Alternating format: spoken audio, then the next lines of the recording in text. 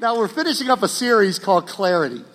And this has been such a great series, clarifying certain questions people have, questions of faith. And, we got together, the pastors and staff within our church, and we kind of gathered together to brainstorm. What are people asking? And the one came up, Callie Dye Schmidt. She's the assistant at the Claremont campus, or really the associate pastor there at the Claremont campus. And she came up with this one, and it's brilliant. And I have to admit, in 36 years as a pastor, I've never thought to preach on this.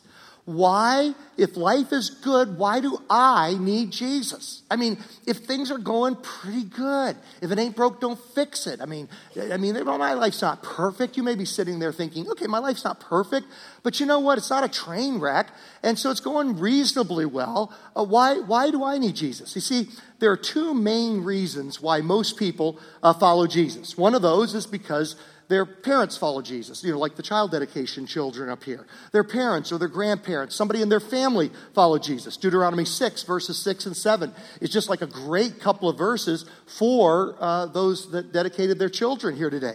These commandments that I give you today are to be on your hearts.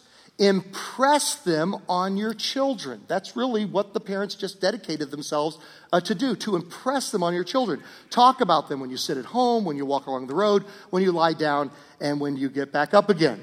And so many people follow Jesus because somebody in their family followed Jesus. Another big reason why people follow Jesus is because of trouble that happened in their lives. They go through hard times, and that tends to wake us up and make us want to follow after Jesus. Most famous story Jesus ever told was called the story of the prodigal son. Son that takes his inheritance early and goes out and blows it on wild living, the Las Vegas of its time. He goes to Vegas and he just blows all of his inheritance. And it says at the end of this time in verse 14, after he had spent everything, there was a severe famine in that whole country, and he began to be in need.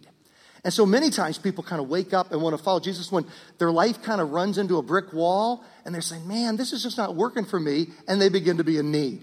Verse 15, so he went and hired himself out to a citizen of that country who sent him to his fields to feed pigs. He longed to fill his stomach with the pods that the pigs were eating, but no one gave him anything. So he comes to the end. And nobody cares about him. Nobody gives him anything. And then finally, in verse 17, when he came to his senses. And a lot of times, trouble brings us to our senses. He said, how many of my father's hired servants have food to spare? And here I am starving to death. Pastor Eric, a few weeks ago, had just an awesome sermon on pain in people's lives and why, God, why there's evil in the world and why we go through hard times.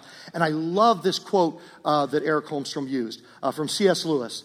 God whispers to us in our pleasures. Boy, don't you wish God spoke most clearly when you're sipping a lemonade on the beaches of Hawaii? That's how I would like to be talked to by God.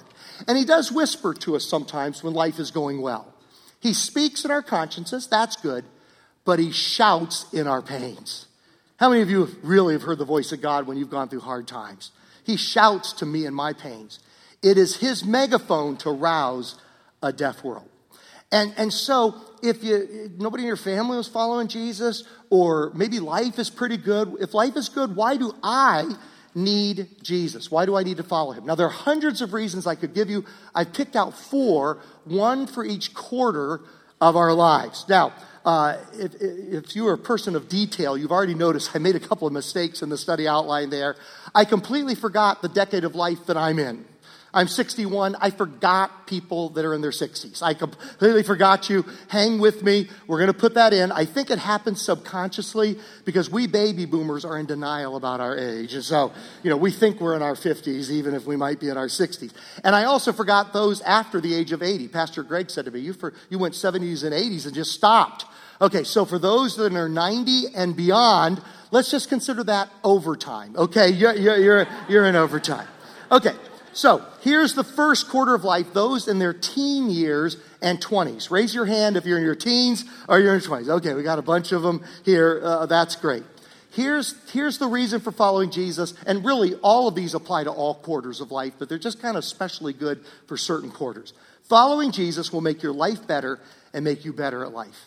I remember my dad saying to me, and he was a businessman, president of a lumber company, but he was on fire for Jesus, just hardcore follower of Jesus. And I remember he used to say to me, Glenn, I'm 100% convinced that the Bible's true, that there's a God, that Jesus is true, that Jesus rose from the dead. I'm 100% convinced. But if by some chance I'm wrong, I've still had such a wonderful life following Jesus. And even if it ends up being, fake news in the end and bogus in the end, he says, you know what? I've had this wonderful life and wouldn't exchange it, even if it's not true. I believe it's true, but even if it wasn't, Jesus has made my life better and made me better at life.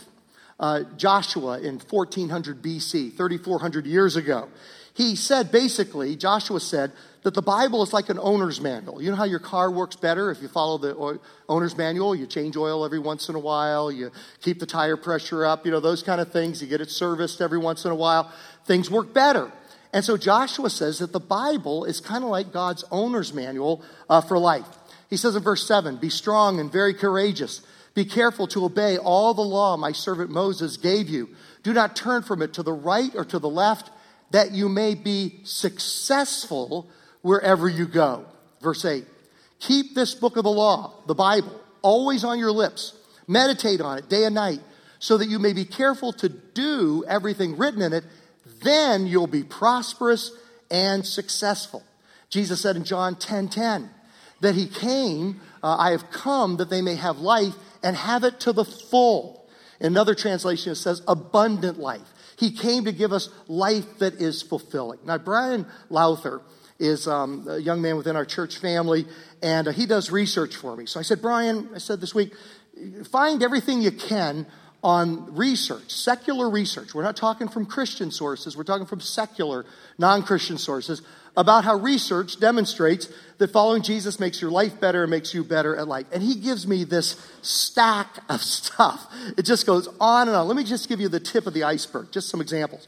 Historians have discovered that Christians in the ancient world immediately began to have longer life expectancies than the people that did not follow Jesus in the Greco-Roman Empire, almost immediately. As a matter of fact, Rodney Stark, who's a famous historian and sociologist, said, modern demographers regard life expectancy as the best indicator of quality of life.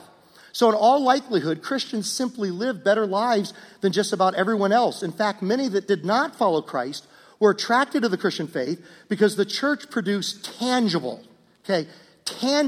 not only spiritual blessings for its adherents. People began to follow it because they began to have better relationships. They began to live longer. All kinds of health benefits.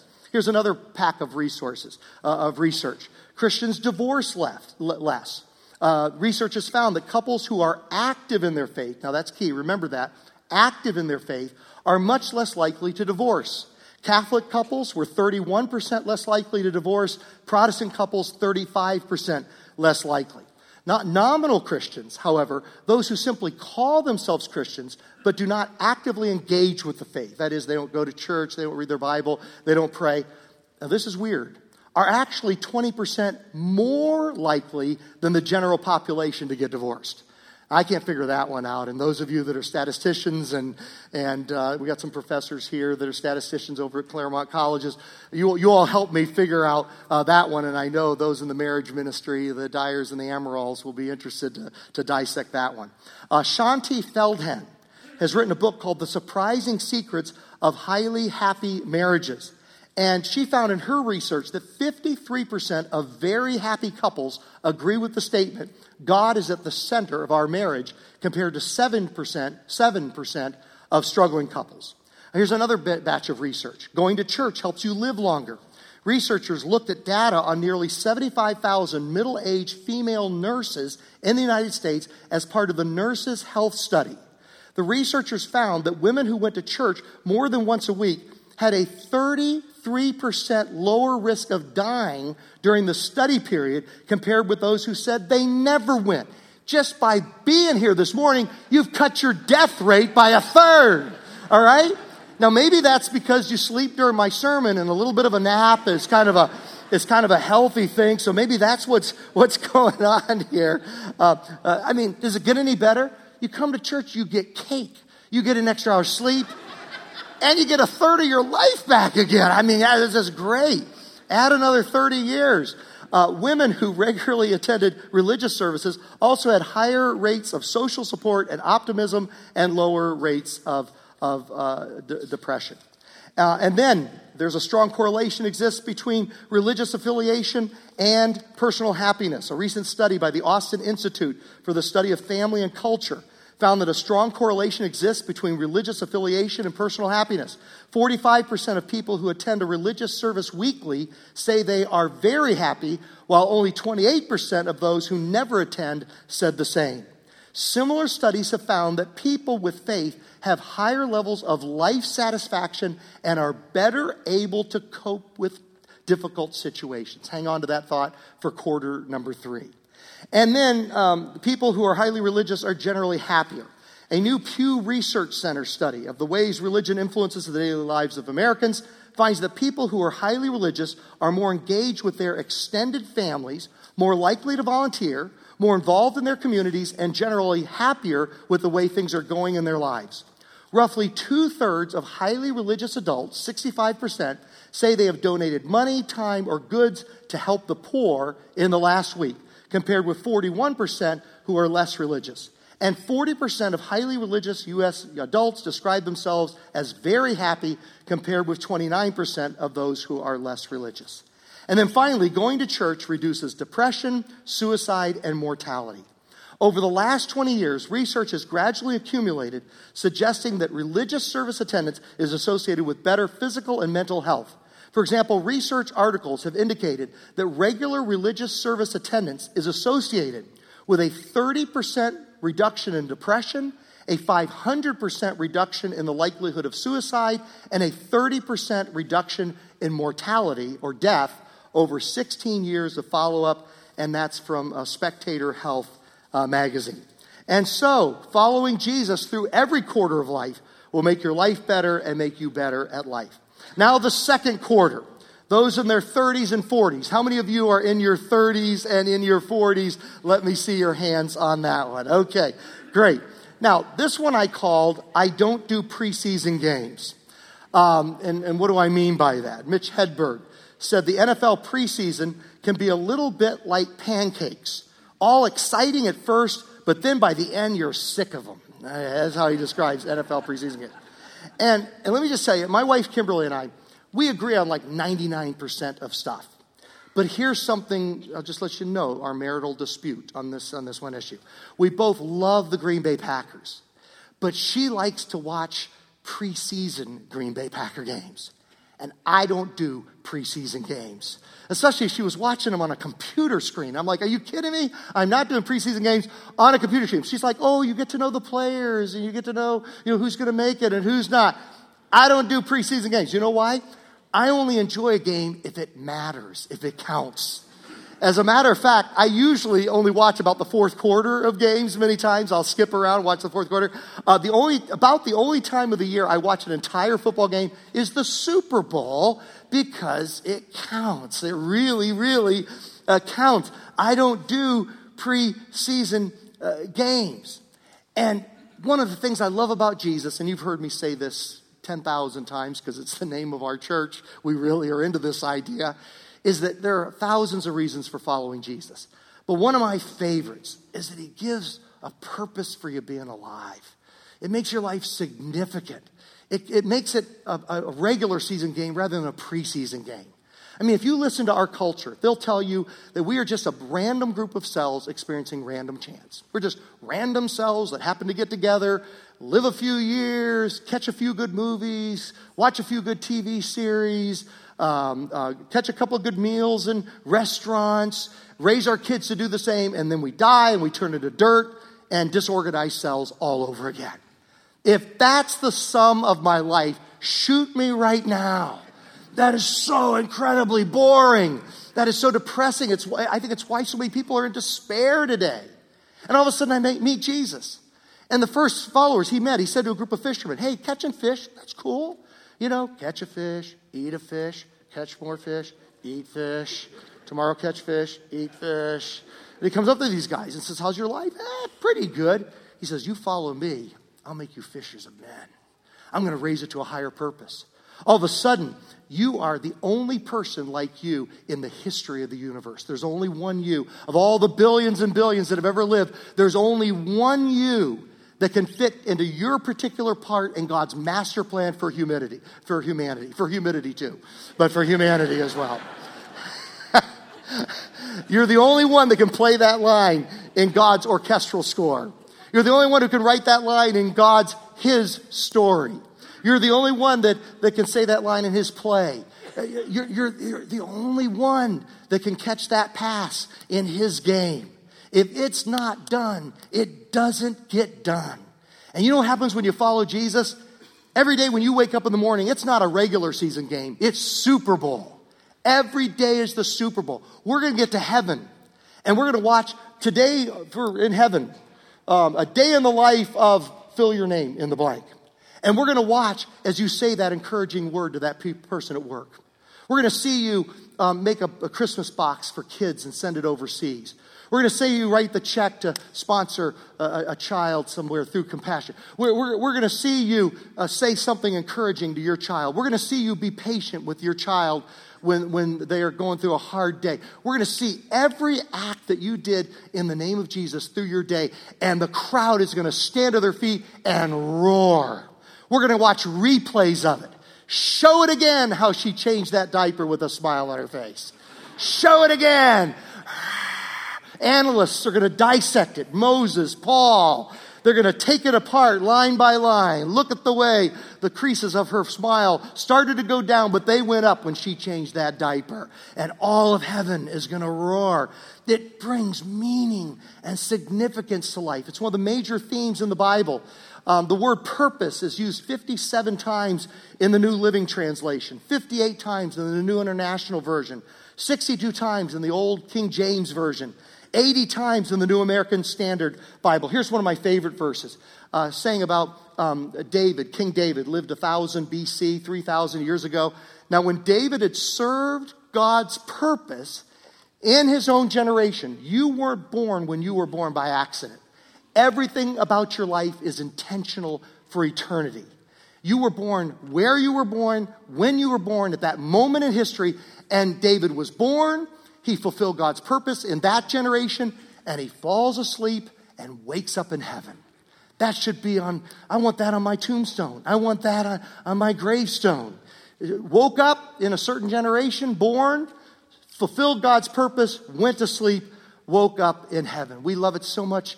We named our church after it. We did a research study. You know, the name, if you're new to our church, how'd you come up with the name Purpose? Well, we could have just had a gathering and figured out what's the coolest name for a church. Anybody remember Flip Wilson had the Church of What's Happening Now? We could have had the Church of What's Happening Now. I mean, we could have come up, let's all brainstorm. What's the coolest church we could say to our friends? You know what we did? We got a researcher to say, what's the number one word that those that are not yet following Jesus, they feel is missing in their life? And the number one word was purpose. And says, so we're going to name our church for those outside of our church. That's how outward focused we want to be. And Pastor Marithi, who was preaching here from Nairobi, Kenya, the world leader in the church, and he was preaching here last Sunday, he said to me afterwards, he said, there are two things I want to steal from your church. I want to steal your name and take it back to Nairobi, and I want to steal your worship team. He wanted to steal our praise team. He wanted to steal Pastor Jarrett and the worship team. He wanted to steal them, and he wanted to steal our name. Okay, third quarter. This is those in their 50s and 60s, and correct that there in your study outline. How many of you are in your 50s or in your 60s? Okay, I got my hand up on that. In our 50s and in our 60s, the one I picked for that is, I am one phone call away from a crisis. Now, those in their 50s and 60s know what I'm talking about. Okay, you young people, you know, Pastor Eric, Pastor Tamiko, when you get a call in your 20s at 1 a.m, all you think is, my friends are asking me to go out. When you're in your 50s and 60s, you get a phone call at 1 a.m, your heart goes into your throat. What is there going to be to deal with? And so I'm one phone call away from a crisis, and having a relationship with Jesus will prepare you for that. Samuel Decker Thompson said, we are all just a car crash a diagnosis, an unexpected phone call, a broken heart away from becoming a completely different person. How beautifully fragile are we that so many things can take but a moment to alter who we are forever. Derek Brooks, linebacker for the Tampa Bay Buccaneers, you just never know which play is going to be the one that changes the ball game. Taylor Swift said, "People say you don't know what you've got till it's gone, but the truth is you just never thought you'd ever lose it." And then Tim Keller says, "No matter what precautions we take, no matter how well we have put together a good life, no matter how hard we have worked to be healthy, wealthy, comfortable with friends and family, and how successful with our career, something will inevitably ruin it." And so Jesus said the way to be prepared for this. He told a story about it in Matthew 7. He said in Matthew 7, verse 24, "Therefore everyone who hears these words of mine and puts them into practice," that's the key thing, "is like a wise man who built his house on the rock. The rain came down, the streams rose, the phone call came at 1 a.m, and the winds blew and beat against that house, yet it did not fall because it had its foundation on the rock." He said, "But everyone who hears these words of mine and does not put them into practice is like a foolish man who built his house on the sand. The rain came, the streams rose, the 1 o'clock in the morning phone call came, and the winds blew and beat against that house, and it fell with a great crash." And then the fourth quarter, and this really applies, all of them apply to all quarters, but the fourth quarter, those in their 70s, 80s, and beyonds. Let me see where you're at. All right. Woo! All right, there we go. Here's what I say for that quarter. Why do I follow Jesus? I will need a parachute someday. Okay? Life is fragile, and it can be over. It can disappear before we know it. It's fragile. The Bible says it's like a mist. It's like dew that burns away by noon.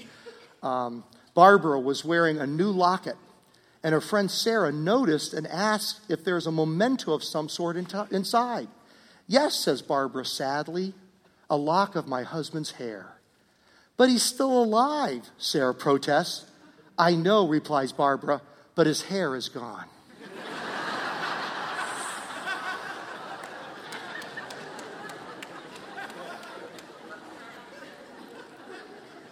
The Bible says life is as fragile as Pastor Glenn's hair. That's what the Bible says. And then the other thing is what if it is true after all?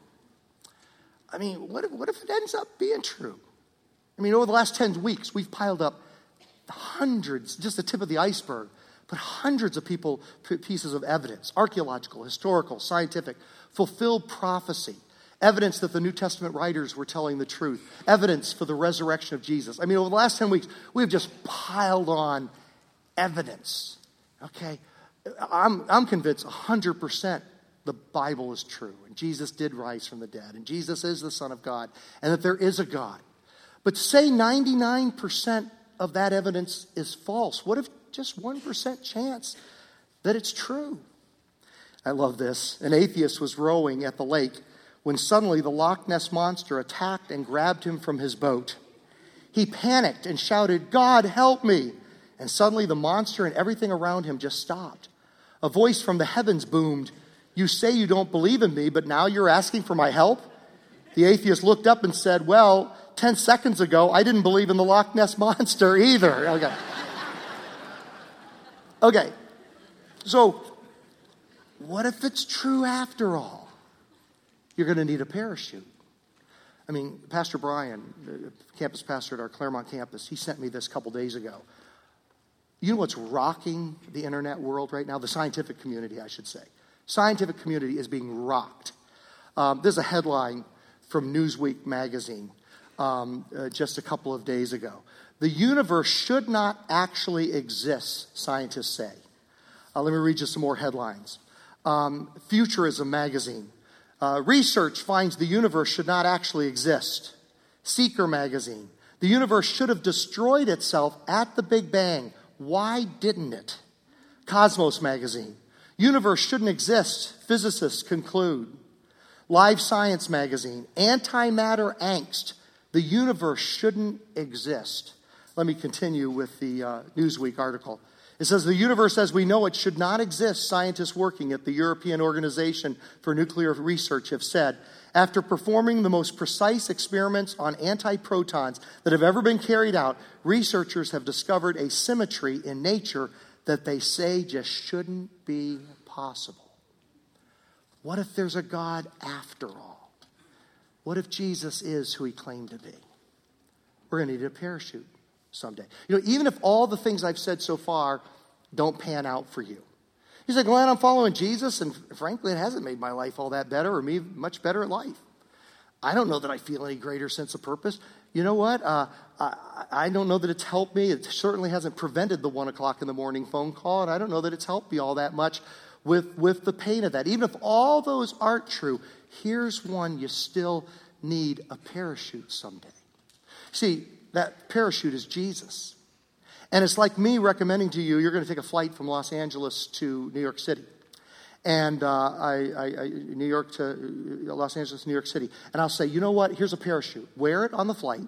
You'll have a more comfortable flight. You'll have a happier flight. You'll have a more enjoyable flight. So you strap it on. You take my word for it. But somewhere over Kansas or Nebraska, that thing's giving you a backache. And it's itchy, and it makes you sweat. And the worst part is people are kind of looking at you, pointing and laughing at you. So you say, Glenn sold me a false bill of goods. So you take the parachute off. Now, let's imagine that I hand you a parachute for your flight from L.A. to New York City today. And I'll say, listen, put this parachute on because somewhere over the plains of Nebraska and Kansas, your plane is going to crash. Now you put it on. And you hold on to it for dear life. And you don't care if it makes you uncomfortable. And you don't care if it makes you unpopular. And you don't care if the other passengers are pointing and laughing about you. You hang on to it for dear life because you know someday it's going to save your life. And that's what the Bible says in Hebrews 9:27. It says there's going to be a plane crash someday. And just as people are destined to die once and after that to face judgment. And it says the way to prepare for that crash, that judgment, that the death rate in America is still 1 for 1. Everybody's going to die. Way to prepare is one word: the name of Jesus Christ. And I want to give you a chance to receive him right now. We're going to have one closing song, and forgive me, it's so late. I apologize for that, but let's sing just one more song. And Pastor Tamiko and Pastor Lisa and Pastor Eric and I will be here at the front. If you'd just like to come forward and just pray with them to ask Jesus into your heart, boy, I'd love for you to do that. You say, oh, Glenn, that's so awkward. Are you kidding me? That's embarrassing. Well, hey, if you were sitting there with that parachute and the other passengers were saying, we're looking at you, you wouldn't care, would you? Because you need that parachute for the plane crash. Or maybe you'd like prayer for something else. We will still do that in the prayer room after the service is over like we usually do. But maybe a prayer for a family situation. Maybe you want prayer for some surgery you're facing or a doctor's appointment. Maybe there's a family situation you'd like prayer for. We just love to pray with and for you if that would be an encouragement. So let's stand together. Come on down and pray with us if God is leading you to do that.